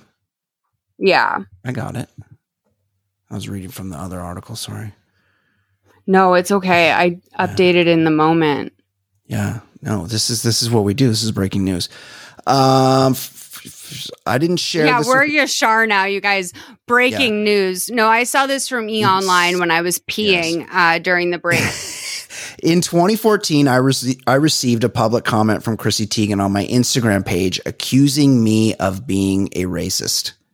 She apparently formed her own opinion. You're not reading the right thing. Oh, I'm not? I'm reading his Instagram post. Oh, the first slide says I didn't want to do this, but I cannot be happy until I speak my mind. And then the next slide says, for the past 7 years, I lived with deep unhealed trauma. Are you seeing that? I didn't share this with anyone because I was living in fear of losing some of my most profitable brand relationships. I feel like you wanted me to read it because that was a hard sequence. I didn't see it, but also I don't know Michael Costello, but I'm thinking he's a dyslexic like me, possible ESL. Yes. In fear of losing friends and allies. In fear of being blocklisted, I think he means blacklisted, even more by the power elites who run the industry. In 2014, I received a public comment from Chrissy Teigen on my Instagram page accusing me of being a racist. She apparently formed her own opinion of me based on a photoshopped comment floating around the internet, which has now been proven to be false by Instagram and since taken down. When I reached out to Chrissy Teigen to communicate that I was the victim of a vindictive cyber slander and that everything she thought I was is not who I am. She told me that my career was over and that all my doors will be shut from there on. And wow, did she live up to her words. Throughout the next few years, I would book jobs only to be pulled off last minute with no explanation. I would regularly get texts and calls from our mutual friends and colleagues that her and Monica Rose, a powerful stylist in fashion, have gone out of their way to threaten people and brands that if they were in any shape or form associated with me, they would not work with any of them. I think Monica Rose is a Kardashian acolyte. Yeah, I think she was either fired by them or she is who took over for Kim in light of Kanye no longer being her stylist. Oh, right. Continue, sorry. Each time I have pleaded with Chrissy Teigen or Monica Rose to see the whole story before believing a false narrative a former disgruntled employee cast upon me, they didn't give me the time of day. So many nights I stayed awake wanting to kill myself. I didn't see the point of living. There was no way I can ever escape from being the target of the powerful elites in Hollywood who actually do have powers to close doors with a single text. That is so true. Not only was I the target of cyber defamation, I was also getting blocklisted in real life. I have suffered tremendously the past few years and kept silent because there was no way for me to ever escape this. Now I am finding the courage from within to share my truth because I cannot heal from the darkest hour of my life until I reveal. Last week, I wrote personal letters to my family and closest friends because I thought that taking my own life would be the best way out. No matter what I did, I just could not escape the false narrative that Chrissy Teigen, Monica Rose, and their friends believed in. I told my family how much I love them, how much I care for them, and just how sorry I was for my decision. Since then, everyone in my life has had me on a close watch against my will as a result of what Chrissy Teigen did to me in 2014. I am not okay. I may never be okay, but today I am choosing to speak my truth. I wish no harm on anyone, and I don't want to go back and forth fighting with anyone. I just want people to realize that I, too, am human, and this was the most inhuman treatment to ever be endured by someone who has seen their decades of hard work, years of building a brand, crumble from one comment. These bullies could have reached out to me anytime, but they refused. Instead, they would much rather see me suffer and laugh at my demise. To this day, I am still not able to recover from the years of trauma I've experienced. I'm not asking for sympathy from you. I am especially not asking for sympathy from Chrissy Teigen, Monica Rose, and those who have believed the false narratives they heard about me. I simply want to set myself free. Wait, is that it? And okay, so apparently, go ahead. He kind of screwed up because then the next one is just it's not the rest of the story. He didn't stick the landing too much. Yeah. So, but he's got supposed receipts from his text where he says, "Chrissy, can I call you? No, I do not have anything to say to you. You will get what's coming to you. Chrissy, I never called anyone the N-word. Those fake images were photoshopped from a former disgruntled employee. Good luck with that. LMAO. Hope that story keeps your already dead career going." Oh, it isn't right. Please call me, he says. I am suffering from this more than you can imagine. So many people are attacking me over this. It's a fake story, but your comment is adding more fuel to the fire. Good! ! Racist people like you deserve to suffer and die. You might as well be dead. Your career is over. Just watch. Something that I would immediately think, well, maybe this could be made up. This could, things can be photoshopped. This could be falsified. But we know this pattern of behavior, right? From Chrissy Teigen. We've seen her talk to people exactly like this before. And I'll just point out this real quick. So Monica Rose, based on the research I did, now she is the stylist who had a famous falling out with the Kardashians in 2017. Several of the sisters, not only because she apparently was going around claiming that she gave Kim her signature glow up, her Kanye glow up, but she was allegedly, possibly stealing from the sisters.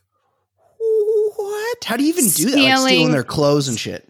Probably like clothes that were sent to them.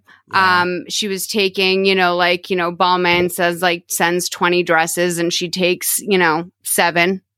Those are the things that add up. Yes. Oh, for sure. Absolutely. And then also, and one thing I would suggest people take away from that, obviously, no one can cause you to be suicidal. I don't think. I think there are certain things in life that can push you over the precipice of something that's lurking below. But I will say this, something that this guy did that he might not even realize he did. When he sent those letters to his family, he was asking for help. He may not he may have thought he was saying goodbye, but what he was really doing was reaching out to the people in his life saying, please help me. And I would encourage anyone within the sound of my voice that has any kind of suicidal ideations like that, just people want to help you.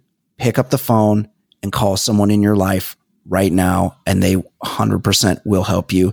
This is not how you're going to feel the rest of your life. This is just how you feel right now, and ask for help right now because it won't last forever.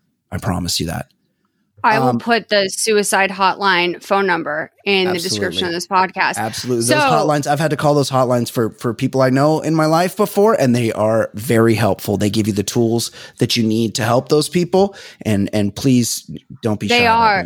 That's the truth is like, honestly, I've called too because of fears of someone else doing something. And they are just as good of a resource for a loved one that's afraid of something like that as they are to the people that, you don't have to be someone who's calling with like a gun to your head in a closet in order to call those hotlines. Yeah, they tell you what questions they're happy to answer. They're happy to answer. Yeah, there's a blueprint of what you do for people in that situation, and they tell you the blueprint, and they go, here's what you need to say to the person. So also today I saw, before we even started talking about this, I saw Lilo is in the midst of a relaunch, a glow up, if you will. She wants to start working again. She wants to act. She booked a Netflix film. Yes, things are on the come for her, and she has a Chrissy Teigen bullying story. And I feel like this is more what this was something the fans threw to the top, and then she commented on it after, because much like the Britney thing, there's, a lot of people that root for women who maybe are potentially misunderstood and have a fan base. And they're the first to say, hey, well, she said this about so-and-so too. And Lohan, is now speaking out about it. Yeah. So apparently in 2011, and Chrissy Teigen has a real MO. She has a lane that she comes at you from, and it's really, it's as low as it can get, because it's just a regular barrage of, hey, if you're thinking about killing yourself, you should, because your life is worthless. And she loves weaponizing mental illness. Yeah. So in 2011, she tweeted, Lindsay adds a few more slits to her wrists when she sees Emma Stone. Teigen apparently was making light of the fact that Lindsay had admitted to cutting herself in the past, and Emma Stone was having this incredible career while Lindsay was having a hard time staying sober. She's having a moment. Yeah. Listen, okay.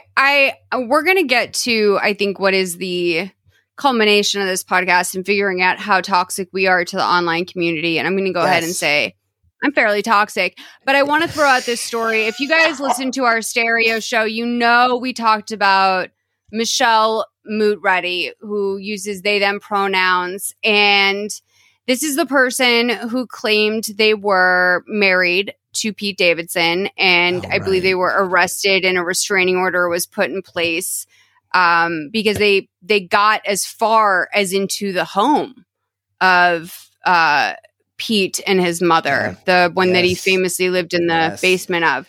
So there's been an update to her website, Bodega Cats Presents LLC. Yeah, she apparently has moved on from Pete Davidson, which is crazy because not only did she claim that they were married, I really respected her because she went business profile with it, and on her LinkedIn, she was LinkedIning about her. I think you just don't see people do that. I'm sorry. Yeah, they were going full LinkedIn on their relationship with Pete Davidson that we assume is imagined. We don't know, but based on their LinkedIn, it seems pretty real to them. But they've moved on. They're no longer apparently married to Pete Davidson, or maybe they're getting divorced. Well, it's a little bit confusing. It seems surprising. A little bit. It's a little muddied. So Michelle's bio says Michelle Mootready is the co-founder of Bodega Cats Presents LLC. A Bronx native, Michelle graduated from the University of Rochester in 2017. Blah, blah, blah. After working in human resources and live entertainment, they co-founded Bodega Cats Presents to increase diversity and belonging in the entertainment industry by curating experiences that have cultural and social impact. Michelle considers themselves to be a revolutionary and a creator whose superpower is storytelling. So now they have a new business partner, Elon Musk. I don't know if you want to read this bio that's been written for Elon Musk. I'm going to read the update on the Pete relationship. Elon Musk, chairman of advisory board. So he's got a title with their organization, Bodega Cats. Bodega Cats Presents LLC. Yeah, best known for being a trailblazer. Elon is an American entrepreneur and business baron. I mean, he's South African, but born in South Africa, Elon has become one of the most influential and talented business leaders of the 21st century. This is just all his. It's just basically his bio. Currently, Elon holds citizenship in South Africa, Canada, and the United States. He's the father of 7. Aside from his success in education, Elon is skilled in karate and wrestling. Interesting. In his spare time, you can find Elon throwing events at his home in California. You can find him doing that. Or brainstorming beats with EDM producer and DJ Chris Burke. DJ, like the way that it's written, it's like producer DJ Chris Burke would have been the better. Right. DJ, Chris Burke. It seems like 2 people. Elon's creativity and innovation are just a couple of reasons that make him a community partner, mentor, and philanthropist. Preferred pronouns, he, him, his. So congratulations to Elon Musk and Michelle Mootready on their new Bodega Cats LLC. Honestly, kind of like an upgrade, right? You know, but then I can't find this on the website because, by the way, Michelle Mootready knows how to build themselves a little website. Okay. Yeah. There is so much going on here. This is a slide that my friend Nicole and partner in the Solid Listen Network sent me when she sent me this website. My connection to Pete Davidson. And there's like a little picture of them zooming in the top corner.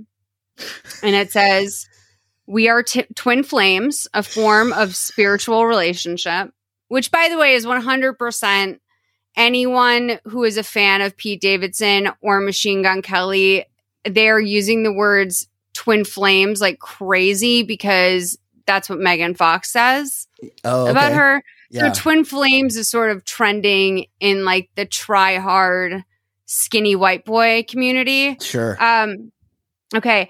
Autoethnography research. Autoethnography research on a social phenomenon is also featured in the self-published memoir. Mm-hmm.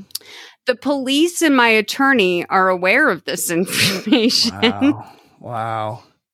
The packages did not begin until October 2020 and included twin flame and intimate items. This woman needs context.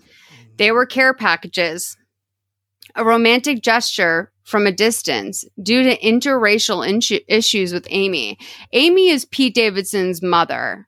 Yeah. So this person is claiming that Pete Davidson's mother is not allowing them to be together due to interracial issues, which honestly is possible. They are from Staten Island, but I don't think that's what's going on. No, I don't think so either. Just IMO. If you are friends or acquainted with Michelle Moot-Reddy, maybe reach out to them.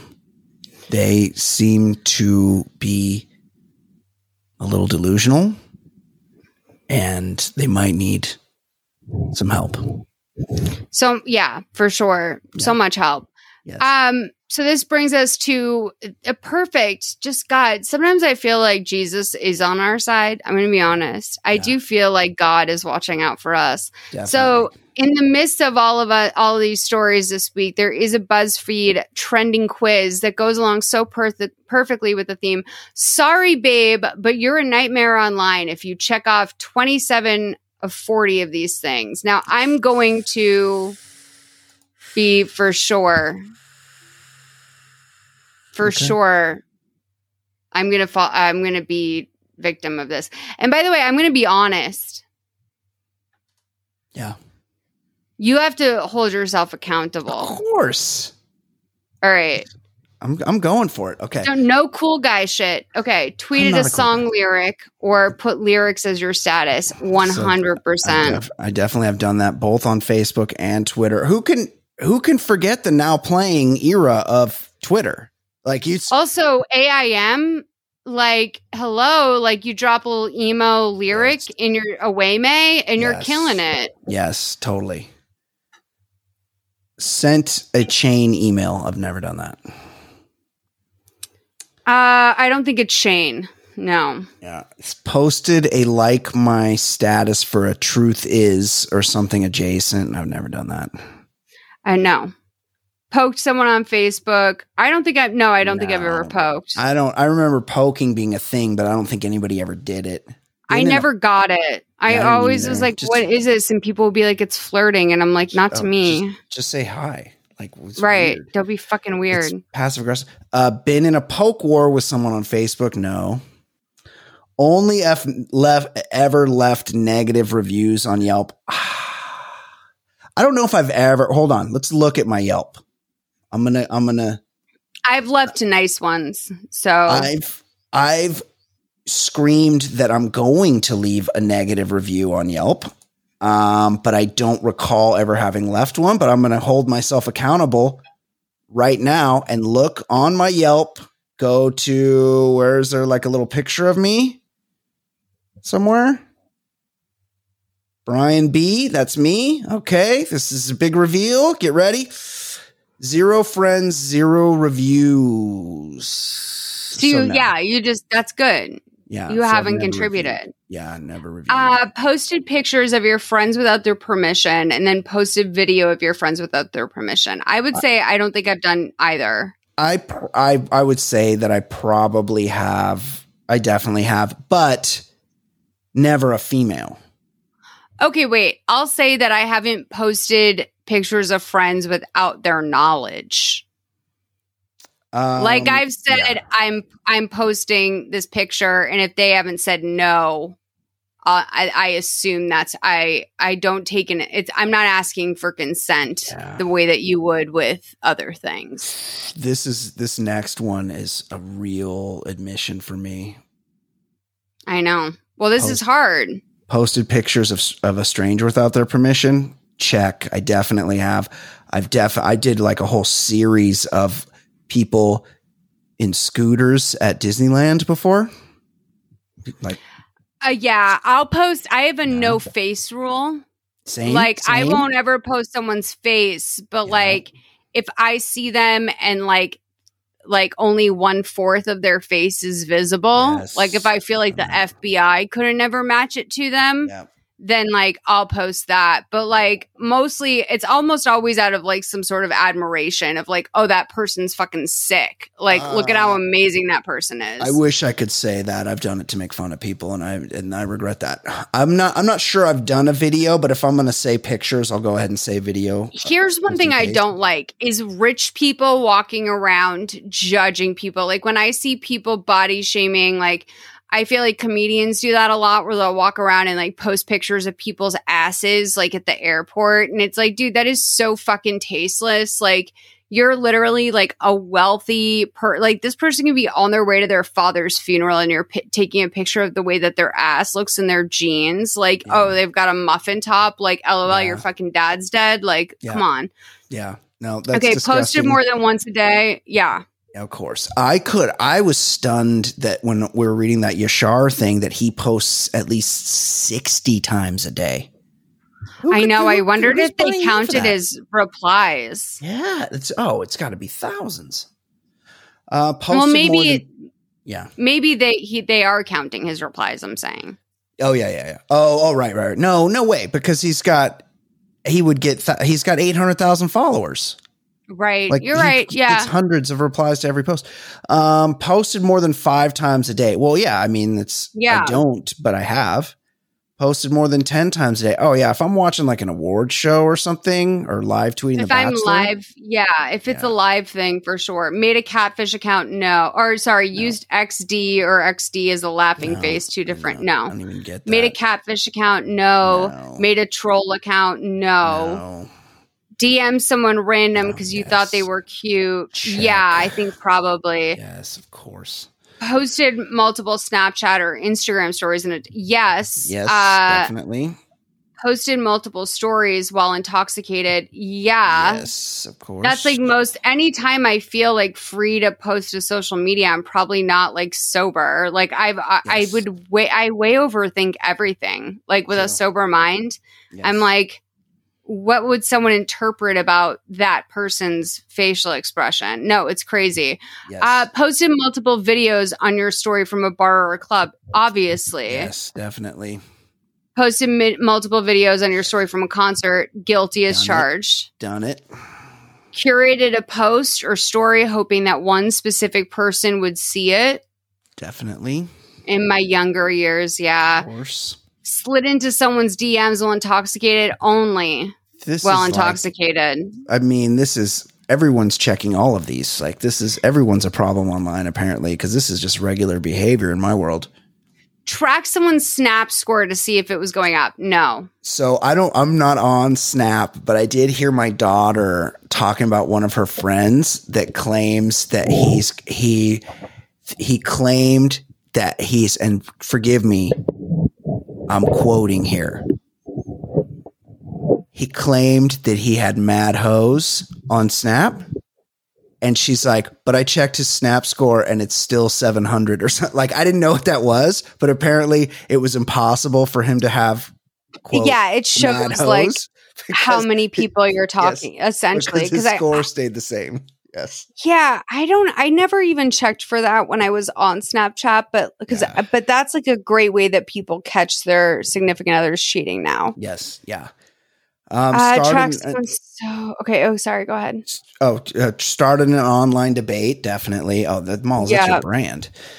Corrected someone's grammar. You know what? I used to do this and it's fucked to do, but I'm very guilty of it. And sometimes I would correct people and realize I was fucking wrong because I was drunk. So that's a real admission. Yes. Yeah. Posted a cryptic status with no explanation and then refused to answer questions about it. Yes. Probably like in my younger years. Yeah, I probably did that. Posted the same selfie with a slightly different angle 17 times. No, that's my ex-wife. Send people countless. Wait, what do you mean your ex-wife used to do that? Well, no, I don't know. Maybe. Would she like bank multiple selfies in a day and then post them over time? Yes, absolutely. And filter them. Okay. Send people countless game invitations? No. Like that's like Farmville or whatever. Farm World. Yeah, I've never done that. Post excessive photos of your food? No. I've done that. I've posted. I was in a real food. Do you count beer as food? Because I was doing a thing where I would just post every different kind of beer I drank for a while. Oh, like a Telly type? Yeah, but no, Telly only drinks Black Cherry Claws and Jaeger. I would like taste a kind of beer and be like, hey, check out this IPA when I was real into IPAs. So right. Posted every single second of your vacation. You know, I was just in Cabo and I realized I took like 8 pictures and I was like, and most of them were drunk at a bar. And I was like, I wish I would have taken more pictures. I don't take enough pictures on vacation. So no. Same. I always feel like when I went to Japan, like I have like probably 5 great pictures from that whole time, but it's because I was like just loving it. And I also went by myself, you know, so it wasn't like there was a couple pictures I did on auto timer, like at my different places, but it was like, oh, just to say I did and I liked my outfit, you know? Yes. Yeah, totally. Tagged someone in a photo they didn't like of themselves. No, I don't think I've done that either. Well, actually, no, I'll be fair. I claimed my friend and I were going back and forth about who takes worse pictures of the other. And they claimed that back in the day, I did them dirty a couple times. Oh, yeah. But, you know, that could be revisionist history. 100%. Yeah. Posted dozens of photos or collages for your friend's birthday? Never. No, not anymore. I actually think it's like kind of embarrassing when people do that now. Like past 30, when you're like, unless it's a milestone birthday, like, which there are maybe 1 or 2 on your story, or like maybe a 3-picture carousel on your main if they're like your bestie. But at a certain point, I feel like you're just still trying to keep up with that sorority energy, and it feels a little dark. It really does. Like when people share all the birthday wishes they get to their story, like repost or whatever that is, re-story. It feels like a little attention. I just kind of will pick like maybe like the best, like the ones that mean the most to me, because not even just like, oh, you're the best friend, but like this was really thoughtful, or I love this memory. Not because too spammy. because I also I feel it feels sad to pick like a few people and then not everyone. You know, when everyone was so nice and took the time. But I will say that I will always repost if you tweet a moment from this, or if you tag us in a moment you love from this podcast. Same. That's like means the world to me. Same. Shout out White Lightning and Dirty Preston, by the way. White Lightning, I've just looked up to her always since like we've been on the internet together. And Dirty Preston, birthday twin, love him. He's like, they're 2 friends that like I didn't know would know each other. They got married, and White Lightning listens to this podcast, gave us a really sweet, solid shout out. So I just want to say shout out to White Lightning, White_Lightning on Instagram. She's like the OG. She's great. I shared it. Yeah. Post forgotten to mute yourself during Zoom meetings. Thank God, no. That's my biggest fear. Yeah, it's usually the other way around. I don't realize I am muted. Type like this. So basically just elongate your letters. For 100%. Use too much caps lock. Guilty as charged, Your Honor. I do that because I don't like to use exclamation points, and I want people to know that it's like I'm a little more emphatic on certain things. So I use the caps. Right. Oh my God.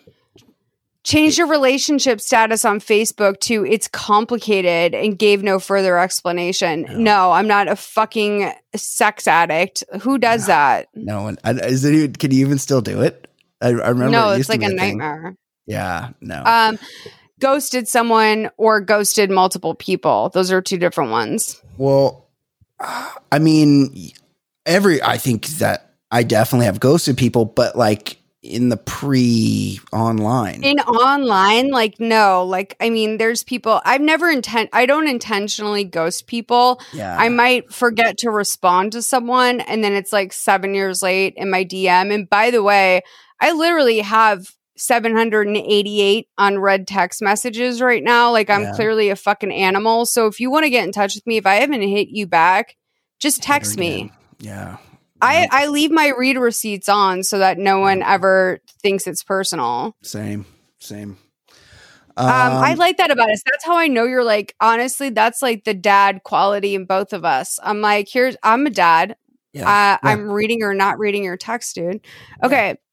This is great. Sent, can I ask you a question instead of just asking the dang question? Totally. I've done that. Absolutely. I've done it. Because I have friends that would be like, honestly, not right now. Yeah.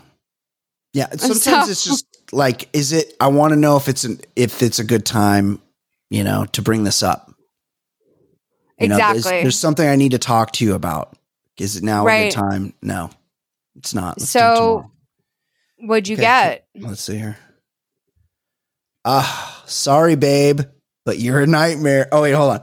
You checked 23 out of the 40. Not quite a nightmare, but not quite a dream. Look, no one's perfect. While you may be a bit intense online at times, you still find moments to pull back and disconnect. You checked more than 92% of quiz takers. How about you? I did. I'm 86%, 20 out of 40. I mean, but listen, like, I think honestly, a lot of like the questions that you answered you have to have like a dick to answer some of those. You know what I mean? Some of the hornier questions. DMs, yeah. Right. Yeah, you guys, though, this is so all of that, really just shows you that we are not necessarily the ones to comment on whether or not these people are internet nightmares. We are also internet nightmares ourselves. Certainly, sure. I am. Sure. I do have the little Bodega Cats Presents inside of me. Yes. I'm a mess as a person, so don't. So we've got some bonus links for you guys to check out. Stuff about stuck fetishism. More and more fetish stuff keeps coming out. Lord's album art. And of course, check out our Instagram because Twitter reacted very harshly to a photo of Jackie Kennedy this week, and it was hilarious. So, all right, you guys, thank you so much for listening. This was a blast. We'll see you next week. Please tell your friends. Bye. Bye. It's the place that you need to be. Trend lightly. It's our take on a trend in news with the info that you can use. And we be breaking the rules. Trend lightly. Thank you for listening to Trend Lightly, a solid listen podcast. If you like the show, subscribe and leave us a review. You can find segments that didn't make it to air, as well as ad-free versions of our episodes on patreon.com/solidlisten. Find us on Twitter and Instagram under Trend Lightly Pod. Send us submissions and feedback at trendlightlypod@gmail.com. And thank you to Why Not Johnsveld and Bradley Sona for our music.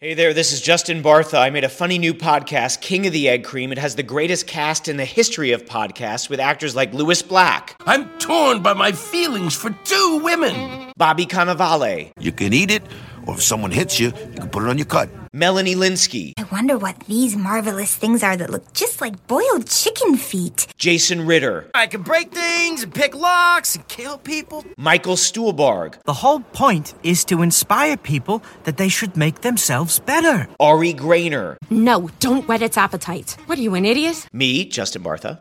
That's not just any egg cream, that's a Lemke's special. And all narrated by the hilarious Richard Kind. This is the story of Harry Dalowitz and how he rose from nothing to become New York's King of the Egg Cream. So if you like funny true stories, come listen to King of the Egg Cream, available wherever you get your podcasts.